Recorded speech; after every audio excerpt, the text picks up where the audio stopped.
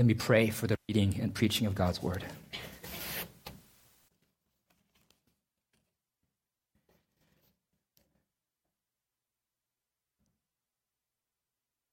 Heavenly Father, we know that our salvation and every progress we make in the spiritual life, they depend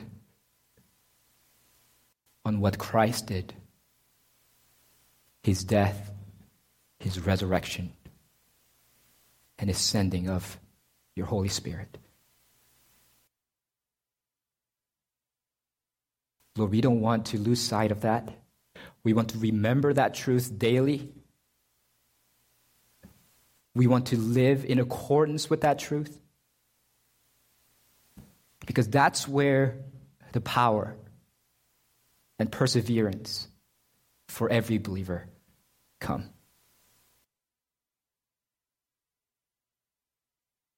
So we pray that you'd remind us of that. And as you always do, speak to us this morning in the reading and preaching of your word. In Jesus' name we pray. Amen. Luke 24, verses 1 to 12. But on the first day of the week, at early dawn, they went to the tomb, taking the spices they had prepared. And they found the stone rolled away from the tomb. But when they went in, they did not find the body of the Lord Jesus. While they were perplexed about this, behold, two men stood by them in dazzling apparel. And as they were frightened and bowed their faces to the ground, the men said to them, "Why do you seek the living among the dead? He is not here, but has risen. Remember how he told you while he was still in Galilee, that the Son of Man must be delivered into the hands of sinful men and be crucified, and on the third day rise." And they remembered his words. And returning from the tomb, they told all these things to the 11 and to all the rest. Now it was Mary Magdalene and Joanna and Mary the mother of James and the other woman with them who told these things to the apostles. But these words seemed to them an idle tale, and they did not believe them. But Peter rose and ran to the tomb.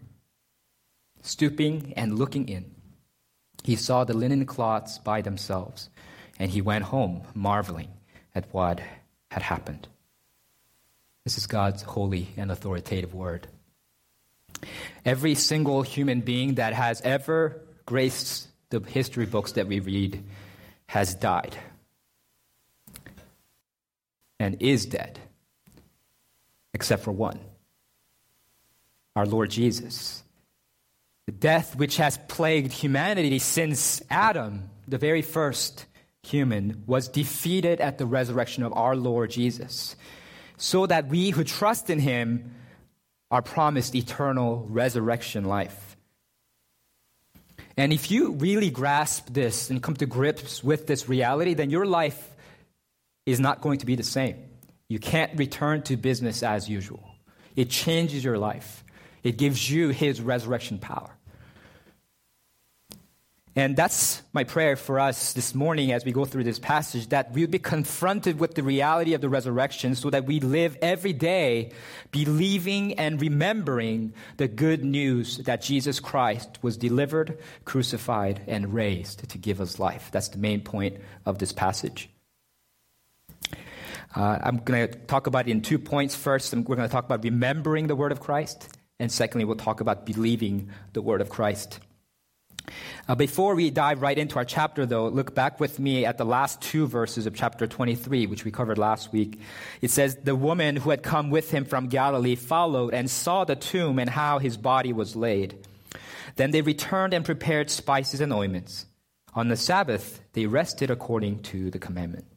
So it was customary in those days for people, the loved ones that are remaining, to take the deceased person's body, to wash it, anoint it, and wrap it so that it doesn't decompose too rapidly.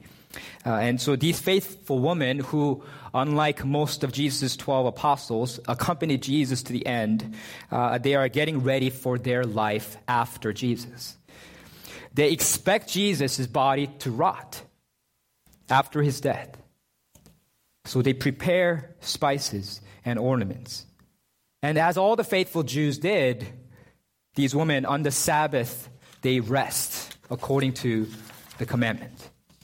So Jesus has died, and now they are returning to their lives, their old lives, business as usual.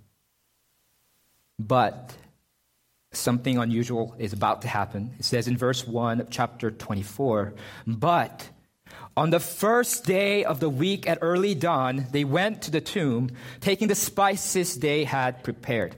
So the Jewish Sabbath runs from Friday sundown to Saturday sundown, but probably because it's hard to locate a cave in a tomb in a cave that's in the dark, in the middle of the night, they wait for daylight. And as soon as there's light at the crack of dawn, they go to anoint Jesus' body. And every one of the four Gospels, as Luke does here, records that Jesus was raised from the dead on the first day of the week. They also use sometimes, so as Luke later does, the more traditional formula that we know, on the third day. But this is intentional. There is a reason why they say that Jesus was raised on the first day, and they emphasize that because it conveys a note of hope and renewal. And this is in the same way, that's for the same reason we like the new year.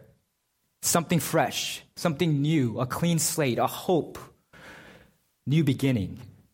That's what that first day represents. Jesus' resurrection makes all things new. And that's why Christians from the earliest times switched their worship time and day to Sunday to commemorate the resurrection of the Lord Jesus and to worship on that day instead of on the Saturday, on the Sabbath, as Jews had historically done. And not just on the first day of the week, the woman also journeyed to the tomb, it says, at early dawn. And Luke, like John, makes use of this light-darkness motif throughout his gospel.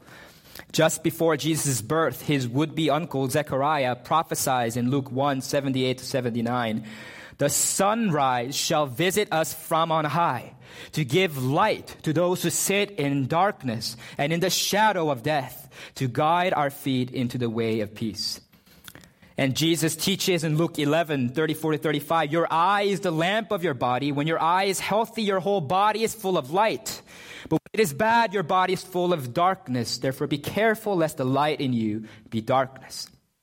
And notably, just when Jesus was being delivered into the hands of sinful men to be tried and executed, Jesus said in Luke 22:53, "When I was with you day after day in the temple, you did not lay hands on me, but this is your hour and the power of darkness."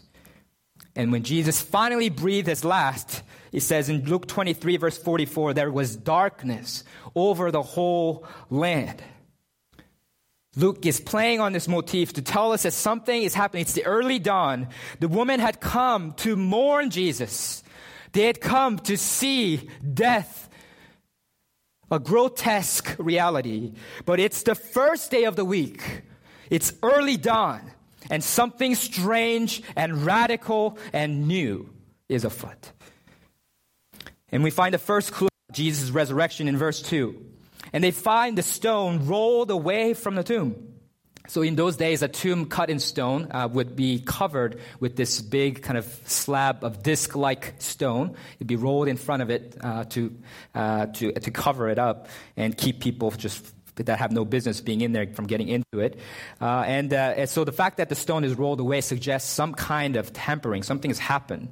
But this doesn't deter the woman. Mark 16:3, a parallel account, tells us that the women were asking themselves, who among them will roll away the stone? So they're probably a little relieved that it's rolled away, but they're probably also troubled. Maybe they're wondering, there was a grave robbery, which was common in those days, although that robber would not have found much to take in this tomb. So they head right on in, still expecting to find Jesus' body there. But it says in verse 3, when they went in, they did not find the body of the Lord Jesus. Notice that there's a repetition of the word find in verses 2 to 3. It forms a nice contrast between verse 2 and verse 3 and heightens our expectation for the resurrection. Because in verse 2, they found the stone rolled away from the tomb. But when they went in, they did not find the body of the Lord. The stone they did not expect to find rolled away, they found rolled away. And the body that they did expect to find, they did not find. What could this possibly mean? So verse 4 continues, while they were perplexed about this, behold, 2 men stood by them in dazzling apparel. We learn later in verse 23 that these are in fact angels. Throughout Scripture, angels often appear in the likeness of man, human likeness. And the dazzling apparel is a clue to this because Luke often describes heavenly beings with this word, dazzling. So example, in Luke 9:29-30, when Jesus is transfigured into his heavenly glory, it says that his clothing became dazzling white, and behold, 2 men were talking with him. So there's a lot of parallels between the transfiguration and the resurrection. And the presence of the 2 angels, it reflects the scriptural precedent for requiring 2 or 3 witnesses, at least 2 witnesses, in order to establish a testimony as valid. So earlier in Luke 10, verse 1, Jesus sent out his disciples to proclaim the kingdom of God. And of course, when he did that, he sent them out 2 by 2 so that their testimony and witness is valid. And in Luke 23, verse 16, Luke carefully noted that 2 civil authorities, not 1. All the other Gospels writers only note 1, but Luke notes that both Herod and Pilate bore witness to Jesus' innocence. And so now and actually not even just during the trial, but also at his execution, both the centurion and the criminal crucified next to him declare his innocence. So in each juncture, Luke is very careful to show us there are 2 witnesses. This is a valid testimony. Jesus is innocent by all accounts. And here his resurrection is attested to by 2 angels for that reason. And this kind of literary emphasis is why you find some variations in the resurrection accounts. So some of the other gospel writers only include 1 angel, and because that's not a focus. They only needed 1 angel to display their purposes, to fulfill their purposes in writing. So these discrepancies are not irreconcilable. They're complementary rather than contradictory findings. And what's important is that the basic framework is all the same in every single gospel account. All of the accounts are set in the early morning of the first day of the week, Sunday, with Mary Magdalene, sometimes accompanied by other women, going to the tomb. The resurrection occurs when the disciples are not expecting it. The initial reports are doubted. The women are the first to witness the empty tomb. The stone is rolled away. The tomb is empty. The angels appear. And then later, Jesus appears to a variety of people, leading to firm belief in the early church in the bodily resurrection of Jesus. Every single one of the Gospels, every single resurrection account has all of those skeletal consistencies. There's extraordinary consistency in that regard. And if you think about it a little bit further and you're tempted to doubt these accounts, the minor discrepancies in eyewitness reports are not all that surprising. People often wrongly assume that various eyewitness reports of the same event would be identical, but they rarely are. It's common knowledge among forensic scientists that eyewitness accounts vary because both human perception and human memory fluctuate and vary. And depending on who you are, what your background is, your attributes, and your experience, what you perceive, what makes the deepest impression on you, and how you interpret that sensory experience, it all varies. And how much you recall of it all varies.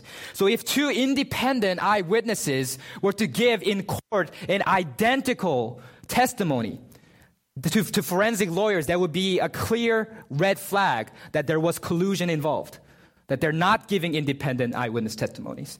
So the fact that there's some minor variations in these kinds, which, by the way, are not irreconcilable, shows that these are actually authentic accounts. That's not a fiction developed by the early church. With that aside, let's return to the text. After encountering the angels, it says in verse 5, "And as they were frightened and bowed their faces to the ground, the men said to them, why do you seek the living among the dead? He is not here, but has risen. So the fear is a common response to angelic or divine encounters, but the angels offer hopeful words to them. Why do you seek the living among the dead? He is not here, but has risen. The verb has risen is actually passive in the Greek, so it should be has been raised. It's a divine passive. When there's a passive word doesn't have a subject that's identified, scripture writers are using a divine passive to indicate that God is the agent of that action. So who raised Jesus from the dead? God the Father himself. The Almighty God, the creator of life himself, is the one who raised Jesus from the dead. And so the woman should not be searching for Jesus among the dead. He should be sought among the living.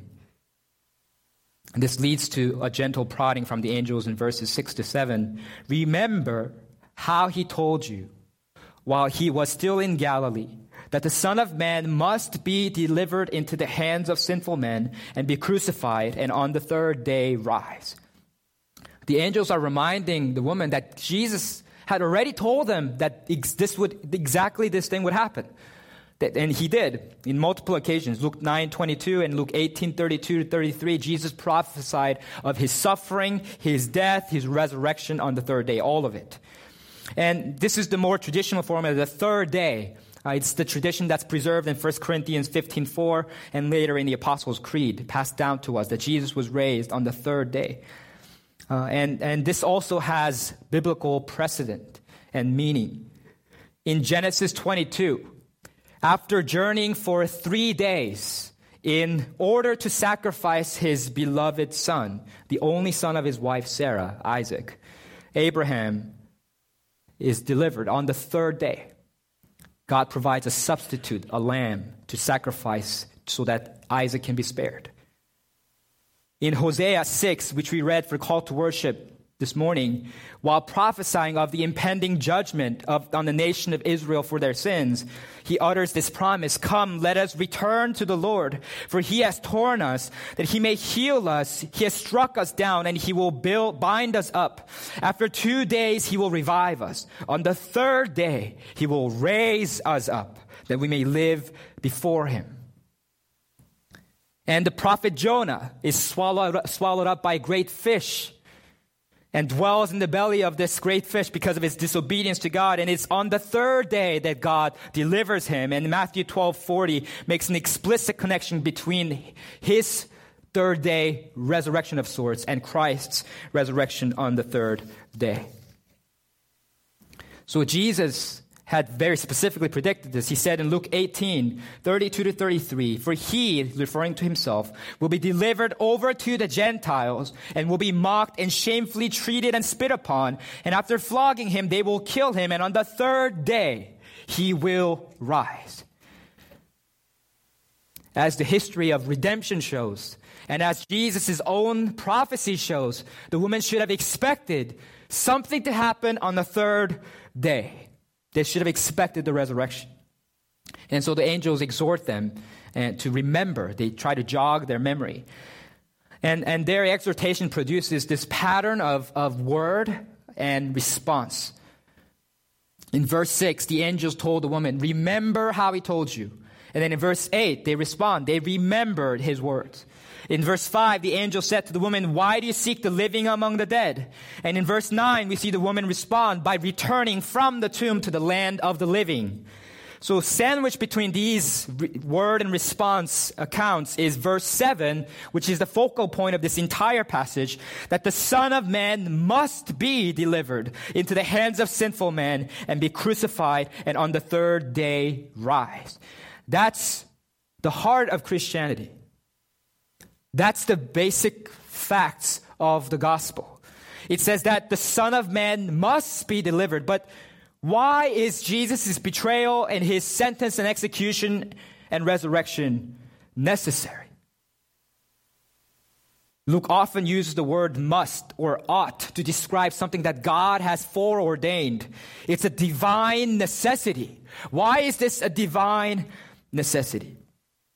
It says in Leviticus 17:11, "For the life of the flesh is in the blood, and I have given it for you on the altar to make atonement for your souls. For it is the blood that makes atonement by the life." It's in the shedding of the lifeblood that there is atonement for sins. Because, as Romans 6:23 says, the wages of sin is death. Only death atones for sin. And all of the Old Testament sacrifices were intended to foreshadow, point to the ultimate atonement that takes place and that Hebrews 9:12 describes. Jesus entered once for all into the holy places, not by means of the blood of goats and calves, but by means of his own blood, thus securing an eternal redemption. There was a price that had to be paid. Apart from us paying the price with our own death, there could be no satisfaction for sins. We were doomed. That was our fate. But Jesus took our place. He did what must happen. He did what was necessitated by our sins and by God's love towards sinners. And he did that by atoning for our sins and shedding his lifeblood, pouring it out on our behalf. And so just as Adam, the first man and representative, the head of humanity, sinned, and through his sin, death came to all of humanity. And now through Jesus, the second Adam, the new and better Adam, the new representative of God's people, life, resurrection, eternal life comes to us. That's why it's a divine necessity. No one can be saved apart from Christ. I want all of you to understand this. There's no other God that can save us. There's no other man that can save us. There's no other religion that can save us. There's no other philosophy that can save us. There's no salvation apart from the name of Jesus Christ. And that's why it's so urgent to proclaim this message. That's why I say the same thing to you every week. Because there's no salvation apart from Jesus.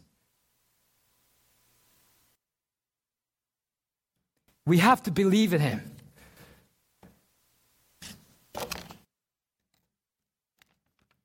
Many of you have already put your faith in Jesus Christ, for which I'm so grateful. And if that's you, it's your responsibility to remember this truth always. The word remember is repeated twice in this passage. Verse 6, verse 8, it says, "Remember how he told you, while he was still in Galilee, that the Son of Man must be delivered into the hands of sinful men and be crucified and on the third day rise." That is the most important thing for you to remember every single day. Too often we forget this truth and remember everything else for our business as usual. But this is the one truth you must remember every day. The command remember is an important theological word throughout Scripture.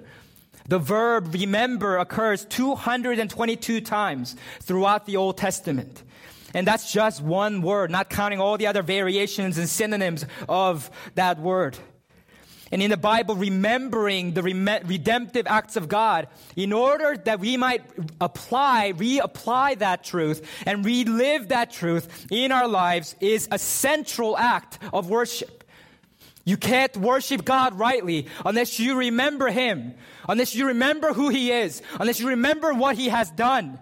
And that's why in Luke 22, verse 19, when Jesus instituted the Lord's Supper, he said, "This is my body, which is given for you. Do this in remembrance of me." So do you remember the gospel daily in your lives? I guarantee you, if your life lacks spiritual power and life, if you lack joy in your life, If you find that your passion and zeal for God is lukewarm or cold, I guarantee you, you're not remembering the gospel of Jesus Christ. There are many things that Christians can be tempted to make the center of their spiritual lives, but none of them can take the place of this gospel. Let me give you a few examples. Maybe your life, Christian life, is formalistic. You're just going through the motions, and there is no dynamic life in the Holy Spirit. You're bored with God. You're indifferent to His Word. You have no hunger for God. But then what you need instead of your formalism is the gospel. To remember that Christ personally died for you, to reconcile you to God, that you can have this dynamic relationship with Him and be filled with His living Spirit. That's what the gospel teaches us. Perhaps your Christian life is legalistic.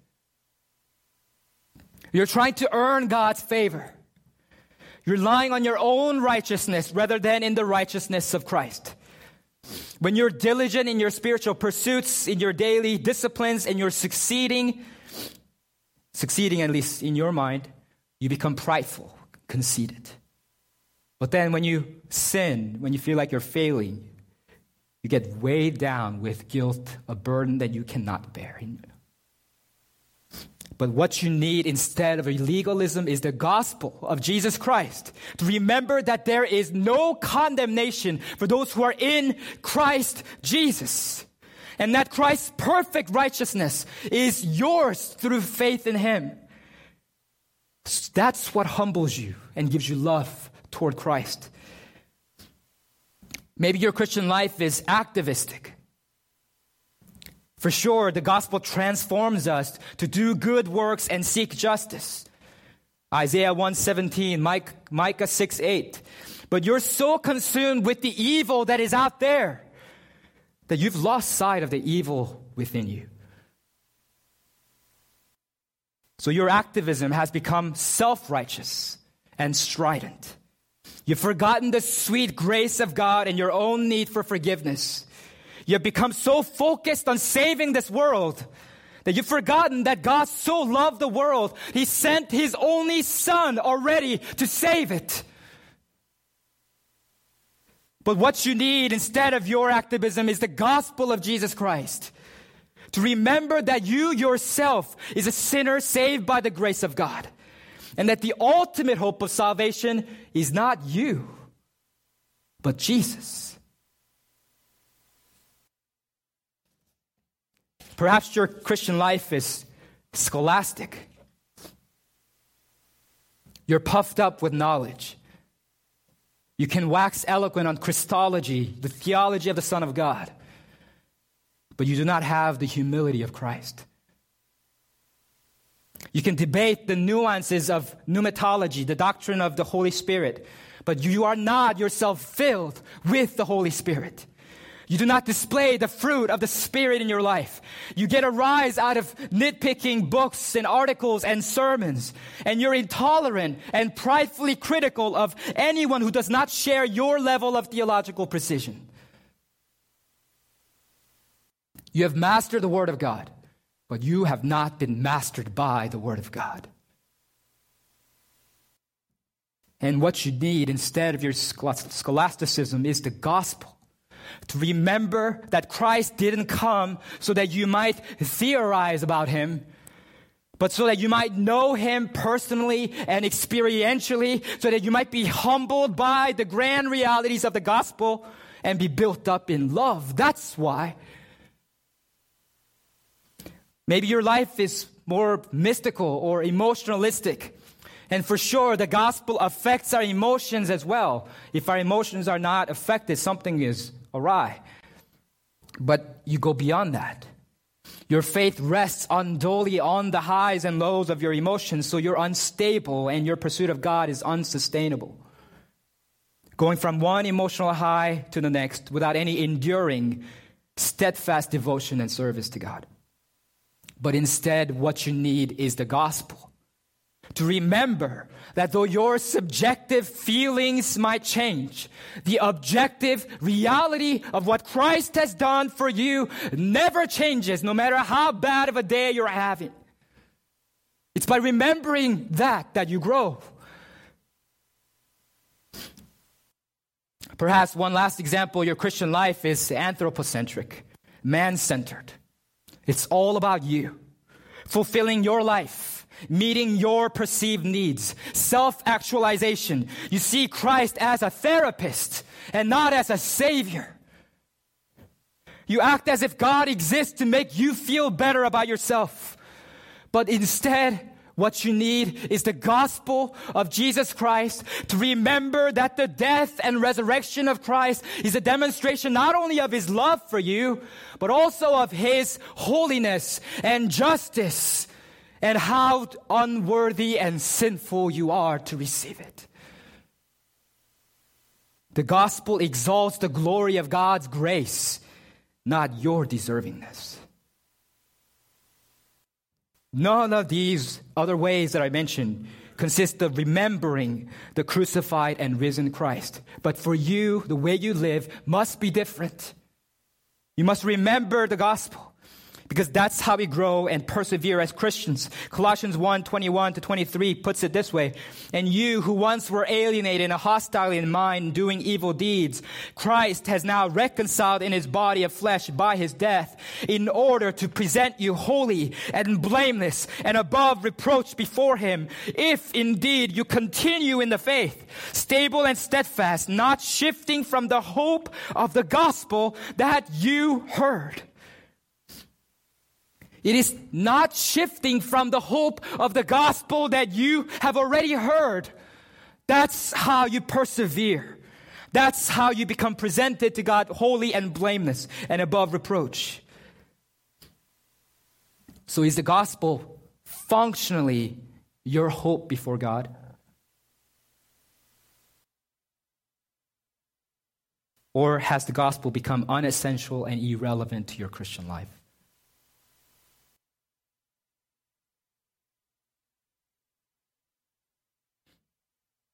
And also those who remember the word of Christ must retell the word of Christ. There is a transmission of testimony here from the angels first, reminding the woman of what Jesus had told them in verses 5-8, and from the woman to the apostles and the disciples in verse 9. And then it says in verse 9 that they told all these things to the 11, which is no longer 12 but 11 because Judas, the betrayer, is gone, and to all the rest. And then later in verse 14, we see two of the disciples talking with each other about all these things that had happened. So there's an ongoing transmission of the good news of Jesus Christ's death and resurrection throughout chapter 24. Because Christians are witnesses of Jesus Christ. We bear witness to His death and resurrection. That's why we're here. Transmission is essential because unless the witnesses retell the good news of Jesus, no one will hear and believe it. Notice how Luke emphasizes this. It's not when the women see the empty tomb that they believe. Did you guys see that? Sometimes we think, oh man, if only I had a chance to see the empty tomb with my own two eyes, then I would believe in the resurrection. No, they don't believe it after they see the empty tomb. They believe it after they hear the good news. And this is consistent with Luke's emphasis, Luke 11:29-32, where Jesus said, "No sign will be given except the sign of Jonah." In that context, He's referring to the preaching of Jonah, which became a sign to the people of Nineveh. So likewise, it's the preaching, the proclamation of the gospel, that's the sign by which all of us ought to believe. And that's why Romans 10:14-17 says this: "How then will they call on Him in whom they have not believed? And how are they to believe in Him of whom they have never heard? And how are they to hear without someone preaching? And how are they to preach unless they are sent?" So faith comes from hearing, and hearing through the word of Christ. Saving faith comes by hearing the word of Christ. That means, brothers and sisters, we must tell the gospel of Jesus Christ. If you don't tell it, people will not hear it. That means they won't believe it. It's really as simple as that. If you don't tell your neighbors will not hear and believe. And for those who hear the word of Christ, of course, there's a responsibility to believe it. And some of you are here, not yet followers of Christ, and I want to exhort you in particular with the second point, leaving the word of Christ. It says in verses 10 to 11, "Now it was Mary Magdalene and Joanna and Mary, the mother of James, and the other woman with them who told these things to the apostles. But these words seemed to them an idle tale, and they did not believe them." A few of the women who had visited Jesus' tomb to anoint his body and then returned to tell the apostles and the disciples are here identified in verse 10. It's Mary Magdalene and Joanna, who were already mentioned in chapter 8, and then Mary, the mother of James. This is a reference to Mary, the mother of James the younger, as Mark 15:40 puts it. This designation distinguishes this James the younger, who was a son of Mary and Clopas, from the James that we're probably more familiar with, the other James, Apostle James, who's the son of Zebedee and Salome. So then Mary is the mother of James the younger, who's the near kin of Jesus, and therefore sometimes described as the Lord's brother. He's the author of the book of James. And so these women are women of stature. They are godly women. They are credible women. They were commended in Luke 8, verses 2 to 3, for their devotion to the Lord and his apostles. They provided for them out of their own means. And so the fact that all of the gospel accounts record that the first report of the resurrection was by woman is remarkable, considering the status of women in the ancient world.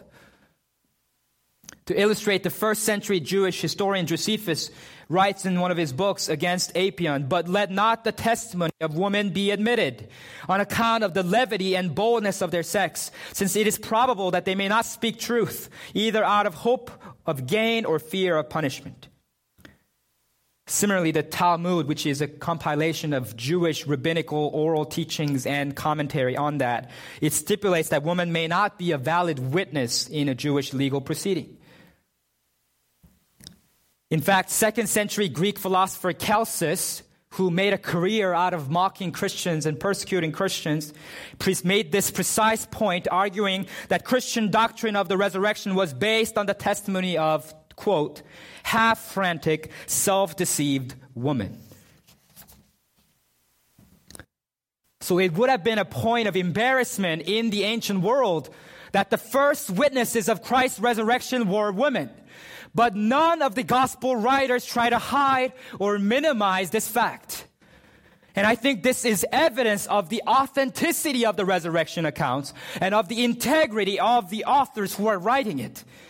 And it also shows that in Christ's economy, in the divine economy, both man and woman are called to be children of God and witnesses of Jesus Christ, to share the good news of Jesus with their neighbors and with the world. But unfortunately, verse 11 says that these words of the woman seemed to them, the apostles and the other disciples, an idle tale. Man, I'm thinking about Apostle James. At least he should have listened to his mother. They did not believe them. The word translated idle tale is a Greek word that usually describes a delirious talk of really sick people. Almost a hallucination, a delusion. Delirium, nonsense. And this should correct any mistaken assumption that modern people might have, that people in the ancient world believe in things like the resurrection only because they were more gullible and prone to believing fantastical stories. No, that's not the case. In what age of human history was resurrection ever a normal day-to-day thing? It was hard for them to believe, just as it's difficult for many people today. But we must believe. And this passage contrasts the faith of the woman with the unbelief of the apostles and exhorts us to believe the good news that Jesus Christ was delivered, crucified, and raised to give us life. And this resurrection is an essential element of our faith. Apart from Jesus' resurrection, there is no salvation for sinners. And that's why Paul writes in 1 Corinthians 15, verse 14 and 17, and if Christ has not been raised, then our preaching is in vain, and your faith is in vain. And if Christ has not been raised, your faith is futile, and you are still in your sins. If Christ has not been raised, if he just died, then his death, his atoning death would not be effective. We would still be in our sins. So it's a mistake to think that Christ's death alone is sufficient for our redemption. It's not. As Romans 4:25 says, Christ was delivered up for our trespasses and raised for our justification. Romans 5:10 adds, if while we were enemies, we were reconciled to God by the death of his Son, much more now that we are reconciled, shall we be saved by his life. In Christ's death, the punishment, we're reconciled to God, but we are not saved in full until his resurrection life. The death of Christ and the resurrection of Christ are inseparable. If Christ had died and he was not raised, it would mean that he was swallowed up by death. It would mean that his sacrifice was not accepted. It would mean that he was overwhelmed by the weight of sin. It would mean that darkness had prevailed. A dead Savior cannot give life to anyone. And it's because Christ conquered death and that Luke calls him, this is amazing, the Lord Jesus. He says in verse 3, when they went in, they did not find the body of the Lord Jesus. Jesus has been called Lord before, but it's always a little ambiguous because that's the same word that can just be used to generically mean sir, even though I do think Luke intends it with more theological weight often throughout the gospel. And of course, the name Jesus we've seen many times before as well, but this is the only time Luke uses this title. It combines the name of Jesus with the word Lord to form this exalted title, the Lord Jesus. This is the only time he uses that. But then in his sequel, the book of Acts, which follows the lives of the apostles in the aftermath of Christ's ascension, Jesus is called the Lord Jesus 18 times. It's only after his resurrection that we see Jesus as the exalted Lord that we saw only a glimpse of during his transfiguration. He is now the Lord Jesus who demands our submission. He's the Lord Jesus who is worthy of our worship. He's the Lord Jesus who rules over all creation. Yes, he was treated like the scum of the earth when he was alive before his crucifixion. He was treated like a criminal. He was treated like rubbish. But now, he's the Lord Jesus, before whom every knee must bow and every tongue confess he is Lord. That's the God we serve. And he was raised bodily. There's some people who claim to be Christian, but then say that Jesus' resurrection is metaphorical or mystical. That though he is physically dead, that his spirit lives among us. Or that though he is dead, his memory lives forever. But that's patronizing nonsense. It doesn't even take seriously the actual gospel accounts of the resurrection. There was no body there. It was an empty tomb, which means Jesus was raised bodily. If Christ was not raised bodily, that means death still has not been defeated. The effects of sin has not been reversed. If Christ's bodily resurrection, that it's his bodily resurrection, that's the basis for our hope, that in the future we would have resurrected bodies. And that's really what baptism represents, which we have the privilege of doing this morning. Baptism in water, which is the initial rite of becoming a Christian, it signifies our union with Jesus in his death and resurrection. Our submersion in water signifies our death to sin, our death to our former life, our death to our independence and sovereignty. And we rise from that with new life in Christ.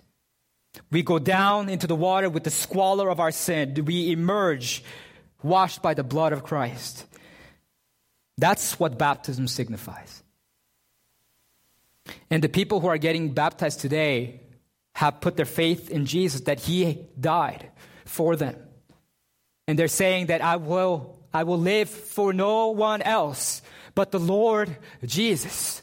I will serve no other master but the Lord Jesus. That's what that means. And if you have not yet put your faith in Jesus, I urge you this morning to do that.